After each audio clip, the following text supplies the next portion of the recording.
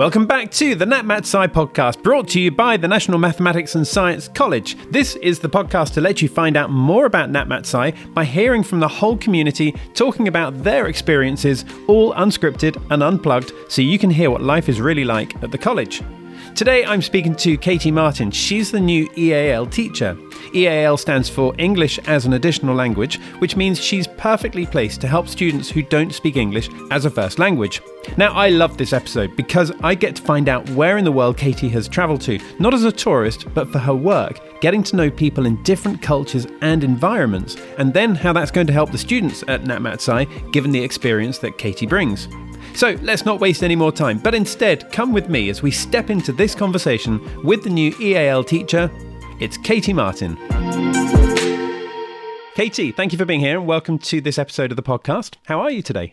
I'm very well, thank you. Thank you for the invitation. I'm pleased to be here. Well, it's great to have you here and it's great to talk to you, especially because I believe that you're coming to us from Poland at the moment. Is that right? Yes, I'm currently in a half-packed flat, or half-unpacked flat, if you like, in Warsaw, in the capital city. And last few days here, making my way back to the UK. Fantastic. So it sounds like you're from the UK and you're going to be the new EAL teacher. So that's English as an Additional Language. But I wonder, first of all, if you could just talk to us a little bit about where you grew up, what your own experience of school life was like, and then how you found yourself working as an EAL teacher. Yes, good questions. It's been quite a journey. I am indeed British. I'm English. I'm from the northeast, from North Yorkshire. But before I was 10, I'd spent 6 years of my life living in Cyprus because of my dad's job. So I'm very much used to moving around, to being with different people. And actually, I'm about to come home to the UK and start work at NatMat. This will be the first time I have worked full-time in the UK for over 20 years. Gosh, wow. So I think I'll feel a little bit like the students, a little bit of an outsider, perhaps. Yeah, no, interesting. And tell me a little bit then about how you feel, given the fact that you've spent a lot of time overseas yourself, and you've in your own words, you're used to moving around. Therefore, I imagine that you've interacted with a lot of different cultures. Tell me how you feel that's going to help you when you're in this new role at the college. Well, that's very much one of the things that drew me towards the college, the fact that it's so international and it's such a multinational, multicultural group of students. And I think for EAL, that is the best atmosphere. And it's certainly where the environments I have most enjoyed teaching in. Okay. So here I am jumping ahead of myself already. Let's just jump back then to how you actually got into EAL in the first place. I mean, what was it that steered you in that direction? It was a long time coming. Like many people, I love studying. I think all teachers love learning. But I never really knew what I wanted to do. And I spent my 20s working in order to earn money to travel. So by the time I was 30, I had a working holiday visa, so a whole year in Australia, and then came back home and earned some more money and then did the same thing in New Zealand. So I've worked in many different environments. So for doctors, for hospitals, for accountants, for a radio station in Sydney. Oh. And I loved it, but I realised it wasn't quite satisfying enough. I needed something a little bit more meaningful. And along the way, people had encouraged me to be a teacher. And it's something I'd always rejected because I don't like being the centre of attention. I don't particularly like people looking at me. I prefer looking at other people. I love listening to other people. So I'd always rejected this idea of standing up in front of the whiteboard, interactive, blackboard, whatever, and talking to a group of students. But it got to the stage where I thought, I have to be brave. It's time to try something new. And I did a CELTA course, which is the introduction certificate to teaching English to non-English speakers. And I still, to this point, this is a long time ago now, I still remember the terror because they start you teaching on the course immediately. Oh, okay. Because you learn teaching by teaching. Mm. And I still remember the terror. And at the same time, I knew in the first week, I found my vocation. I found my career. And I started working. My first job was in Indonesia. And I think any newly qualified teacher will tell you the first year of teaching is when you learn the most. And I learned a lot. And stronger, I had this feeling, this is me. And finally, I knew what I wanted to study. And I went to university as a mature student. And I studied German and linguistics for my bachelor's, did some more teaching in other countries, and then did my master's in applied linguistics, specifically TESOL, which is another name for EAL, which is teaching English to speakers of other languages. So I love matching the theory, and there's a lot of theory, a lot of research ongoing all the time into learning language and teaching English in particular, with the practice. I'm really happy being in the classroom. I really enjoy being in the classroom. So it's interesting with that career history before stepping into teaching, because, it strikes me that it's mixing with different people from different countries, different cultures, which is the real draw into all of this. And then what you've done is to marry up the environment in which you enjoy working with the thing that you enjoy doing. Is that right? Is that a fair thing to say? Yeah, that's spot on. I think that is the bonus, actually, of having an unconventional route into teaching, I think. You get to know yourself more. You get to know the world more. And that works really well in the classroom. And what I discovered is that people aren't staring at you. Your students aren't staring at you as an individual in the classroom. They see you as a teacher, as the role, as somebody there to help you. And as it turns out, my preference to listen to other people rather than talk myself makes for a really good EAL teacher. So my approach is EAL is not actually a subject. It's not a school subject. It's a skill. It's a communication skill. It's a life skill. So it works really best in the classroom when the students are practicing this skill. You get better at speaking English by speaking English. And the same for listening, reading, and writing. And underneath it all are the social skills, the communication skills that make life work. So I see EAL beyond the classroom as to actually help people live and work and navigate the English-speaking world, which is huge. The English-speaking world has become enormous. And do you find that people who speak a different language other than English as their first language, when they're trying to learn English as an additional language, that they are influenced by the abundance of, I was going to say British television, mainly American TV programs, I guess, things like Friends and other things that young people might watch on TV? For sure. There is so much English in the world. There's a theory that talks about ownership of English. There used to be this idea that a native speaker owns English, and the term now, native speaker, is troublesome. Because if you take the traditional English-speaking countries, so the UK, the US, Canada, Australia, New Zealand, South Africa, if you count up the populations, I think there's probably about 350, maybe 400 million of us. The most conservative estimate currently is that there are 1 billion speakers and users of English in the world. English as a second language or additional language. And actually, it's probably more accurate that half the world is using English. So 3.54 billion people. So access to English gives you access to the world, to education, to business, to tourism, and to entertainment. And I actually find when I'm teaching younger people, they get their English through entertainment, through computer games, through social media, through television, of course, films. They're already coming with knowledge and use of English. They're really extremely rare nowadays to find a true beginner of English. It seems that everybody has got access to English somewhere along the way.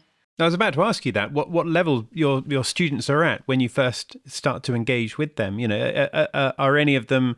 Well, I was going to ask if any of them don't speak any English at all, but it sounds like that's not the case. But you know, to what extent can they speak the language? It varies very much. It's one of the reasons I love EAL as a profession. I've been trained and I've had experience teaching children as young as 5 and adults as old as, well, they've got white hair, put it that way. Okay. And all levels, so beginner to advanced. I love the variety. And I would also say that almost every EAL class is tailor-made, because even if you're studying for something specific like IELTS, the trick is to get to know the students, get to know their level of English, and adapt what you're teaching in the classroom to their needs and their interests. It doesn't have to be boring whatsoever. There's always something interesting that people are involved with that can be made into a lesson. So it works for every level. And I see part of my job as helping students navigate this world. So a lot of what I do is learning how to learn. That's actually a skill that needs to be taught and often isn't in many countries. And then autonomy is very important. So the students themselves get to decide what they want to focus on and how they want to progress. It's really exciting. It's my happy place, the classroom. Oh, it sounds like it for sure. You mentioned about learning how to learn. Tell me a bit more about that. Well, it's been really interesting. I've just spent 4 years in Poland, and it's fascinating comparing this with the other countries that I've worked in. Would you like me to list them? Oh, yes, please. Yeah. Okay. So, of course, I never teach British people. I never teach American people. And I much prefer to be living in the home countries of my students, because then you get to see them longer rather than just when they're on a language holiday in the UK. So I have taught in Vienna, in Austria. I started off in Indonesia, in Surabaya on the island of Java, and then Colombo in Sri Lanka, and Kuala Lumpur in Malaysia. Gosh, wow, some amazing different places there. It's been incredible. And countries, particularly like Sri Lanka, they have a natural mix in their own population of, so Buddhist Sri Lankans, you've got Muslim Sri Lankans and Tamil Sri Lankans. And similarly with Malaysia, the local ethnic groups are Malays, Chinese Malaysians, and Tamil Malaysians, again, Indian Malaysians. Gosh. And what was incredible about the classrooms in Malaysia, it was a very popular place for foreigners to study. So we had a lot of students from the Middle East. So I've taught students from Yemen, from Libya, from Saudi Arabia, Iraq, Iran. Many of my colleagues, my teaching colleagues, were from Iran. And we also had many students from the Far East, so from China, from Japan, from South Korea, from Thailand, from Vietnam, a really wonderful mix. You'd have a class of 20, probably about 16 different nationalities in there. Gosh, that's amazing, isn't it? I think so. I think it's a more natural view of how the world actually is. We live in multicultural, multilingual worlds. That's the norm. Katie, tell me how this changes you as a person, because I'm thinking about an alternative path that you could have taken in life. You mentioned yourself you're from North Yorkshire. It could have been, I imagine, quite easy to stay in North Yorkshire, to learn how to do your work, whatever work that might be, in North Yorkshire, to only ever work in North Yorkshire. And I imagine that there's probably a good number of people in North Yorkshire who don't often step outside of North Yorkshire either, certainly not outside of the UK. Your travels around the world and your interaction with other people, it's not like you're traveling around the world and just sort of observing the world at a surface level. You're getting much deeper down into properly understanding these different cultures. How do you feel that changes you as a person? Do you know, that's a really perceptive point, because I do prefer living and working in a country as to visiting as a tourist. You do get to see a different side, and it does take years to understand the history and to understand how it affects other people's way of living. I think how it's impacted me is it gives you such a range of experience, and it lets you see that there's more than one way to live life. It gives you a choice, I think, and it feels very open. And I love going back to North Yorkshire. I've family and friends there, and they're extremely happy. My parents have always been supportive, and I actually think I get this from my parents. So they were they were war babies, actually, and they grew up in the 1950s and the 1960s, and the world was suddenly very open. My dad was in the Navy. He joined as a 15-year-old and on ships, spent 15 years on ships and submarines, and he travelled the world. My mum would move around various bases. They lived for 3 years in Zambia in the early 1970s. Wow. And then I was born, and my dad took on a job that took us to Cyprus. So this probably comes from my parents, to be honest, and I've simply carried on the tradition.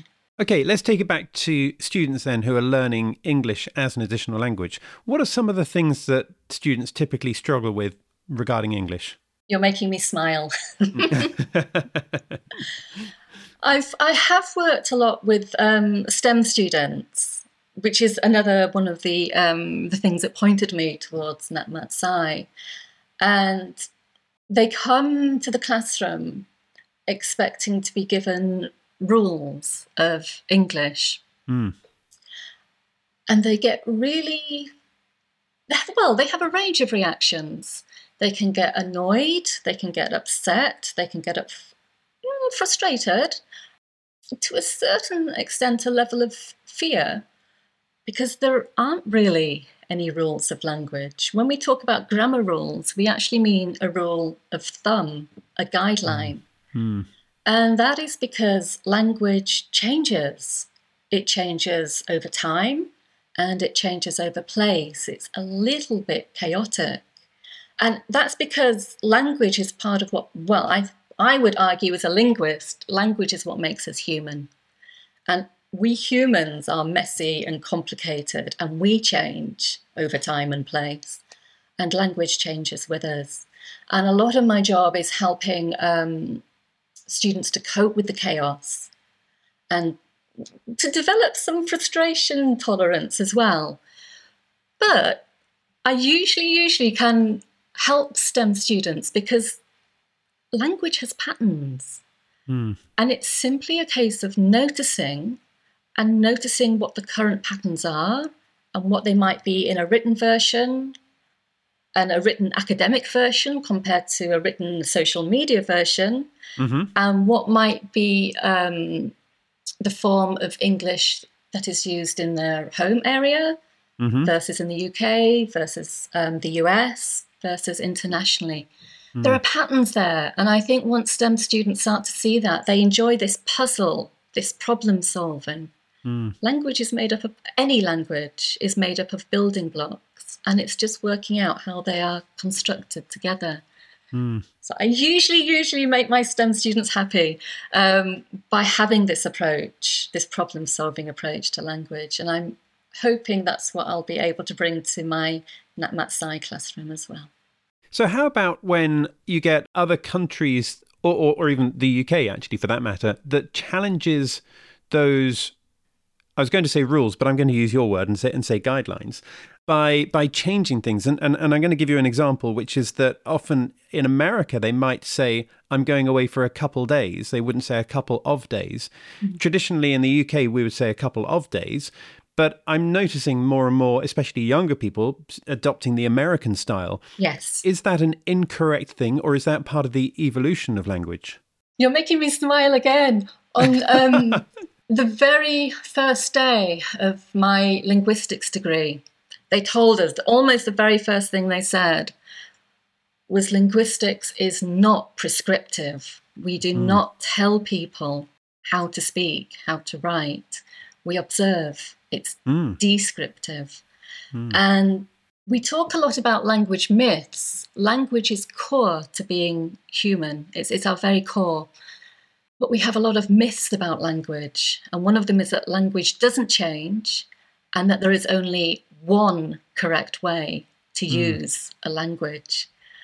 And that is just not reality. What you've noticed with this couple days, is there's a difference there between location. But because American English is so dominant, we're noticing British people picking this up as well. And we're in the middle of a period of change where this is still unacceptable, utterly unacceptable in written English. And it's possibly, I would argue, unacceptable in written American English as well. Okay. In some respects, American English in writing is stricter than British English. They've stuck more closely to the English they were using 250 years ago. Gosh. So it's probably, writing is often standardized, and that's the slowest to change. What you'll find is that there's some people who are really happy with hearing and speaking couple days, and there are some people who it makes them cringe. We all have so many opinions about language, and we all very much judge each other on language. Language is identity, essentially. So I'm going to give you a linguist answer and say there's no wrong, there's no right. It's simply observing. Yeah. No, I love that. And of course, sometimes you can gauge how old somebody might be by their resistance to embracing any kind of change like that. For sure. But it has always existed. I mean, think of such a school word, timetable. This existed originally as two separate words. And it was when the Victorian era, when the trains came about. And you didn't just want to turn up and see if a train was going to come. You needed a table of train times. And originally, two completely separate words, time, table. But got used so often, they ended up being hyphenated and is now one word. It would be incorrect. Standard written English, timetable must be one complete word. And a much more recent example is email. Do you remember a few decades ago, we were writing E:mail or E-mail? Yeah. And now it's become one word very, very quickly. Yeah. And that didn't take long at all. That really didn't. No, it didn't. Katie, I'm loving talking to you. I could sit here and talk to you all day about this. I mean, literally, because I think this is a fascinating subject. But I'm keeping an eye on time. We do need to bring this to a close. Tell me one thing you're looking forward to about joining the college then when you start there in September. Because just for the sake of people listening, we're recording this just as the summer vacation time is about to start. I am looking forward to a community of students and teachers. I love learning. I love teaching. And it's really exciting when so many new things are happening with new students, new things to learn. We never, ever stop learning. We will never have complete knowledge of the world. And I think that's wonderful. But I'm looking forward to having a wonderful rest over summer and then being ready to start again in a new community. Well, I love that you love to learn and I love that you've got that hunger to learn as well. I'm sure you'll be a great asset at the college. But Katie, for now, thank you so much for your time. It's been really, really good talking to you. It really has. Thank you, Simon. It's been a pleasure. Thank you for that. So that was Katie Martin, new EAL teacher at the college, coming to us from Poland on her way to Coventry. Katie, a big thank you to you. It was great talking to you for this recording. Now, our next episode is coming out soon, but in the meantime, thank you for listening to this one. Don't forget to follow or subscribe so you can stay in touch, and we look forward to seeing you next time. Bye for now.